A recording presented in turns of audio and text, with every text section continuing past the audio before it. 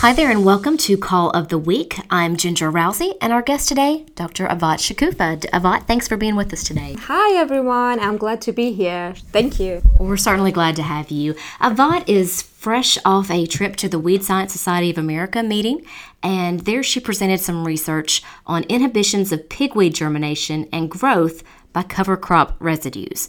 Avat, this is obviously on everyone's mind.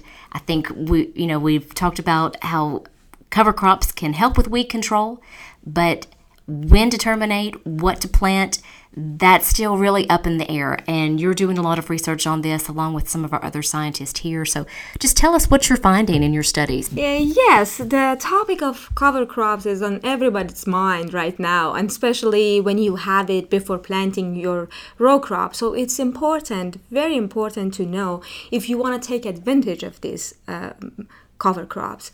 So in this study, we looked at different cover crop types of cover crop and then termination timings. And we try to understand how these cover crops can impact on pigweed germination, growth, and development. So what did you find? Is there a best cover crop to plant to reduce the germination of pigweed? I wish I was able to tell you, yes, we found the best cover crop and best termination timings, but this needs more research or being more patient on finding the result on this topic.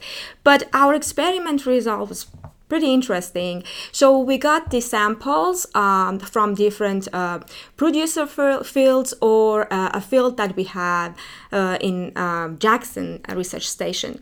So we followed up with the procedures and we extract the leachate in each one of those cover crops.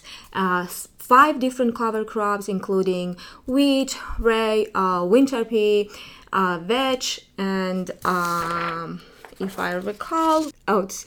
So, and the other thing we looked at was termination timing. So for termination timings, we looked at termination timing at planting, 3 weeks before planting, 6 weeks before planting, 6 week followed spraying, and 6 week but with having strip in between and leaving the rest for the planting time to be terminated. Mm-hmm. So what we found was among cover crops, the type of cover crops that we had, winter pea had the highest impact on germination of pigweed.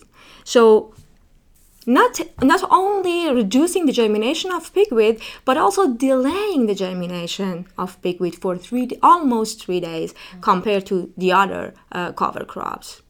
And termination timing at planting had the highest effect on suppressing this pigweed. I know you were here a couple of weeks ago and discussing termination timing and its effect on cotton.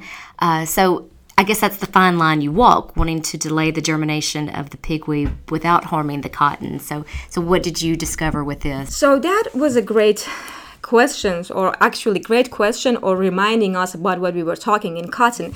So there should be a fine line that we are searching to find that, mm-hmm. because if we plant cotton and we kill the cover crop at planting, we have the highest suppression on cotton germination. If I recall, it was like 55%, if 62% if we kill cover crop at planting. But if we kill cover crop at planting, we can have a good suppression of pigweed.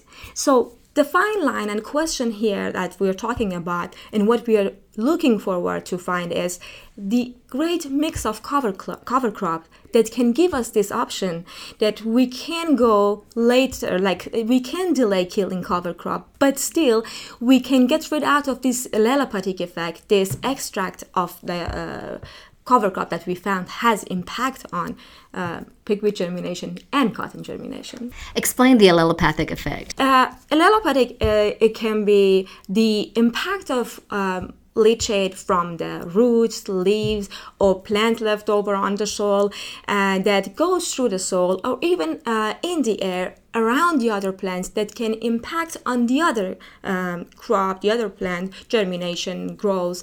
And also, it's not always about negative effects. Sometimes it has actually good impact.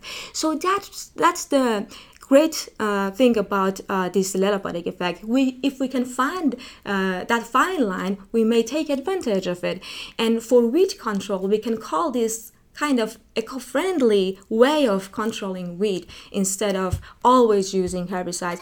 Or maybe it's just going to be a way to manage a little bit of reducing the amount of timing, like giving producers more time to deal with if they can have good selection of cover crop, good termination timing to handle weeds in the field. Well, very important research that you're doing. Before we go, I just give you an opportunity to say the last word, final take-home message, or maybe what you're planning to do in the coming year. Final take-home is management of cover crop is very important. Again, termination timing, keep in mind you go close to the planting cotton, termination timing at that time as planting can affect on cotton, but can have impact a very good control of something like a weed like pigweed there. And the other thing is type and species of cover crop are important when we choose. Like winter pea has high impact on suppression of weed like pigweed, but also if we collect that extract and consider that effect, while we have good decision, we made a good decision in termination timing of that, we can reduce that impact on cotton germination, which is our main row crop. So what we're going to do is we're still looking for finding the best mix of cover crop with other colleagues to find out how we can handle this weed management, also having the best stand and germination of cotton seeds. Thank you so much for being here, and we appreciate the work you're doing. Thank you for listening to Call of the Week. I'm Ginger Rousey, and we'll talk next week. Call of the Week is brought to you by the University of Tennessee Institute of Agriculture and UTCrops.com.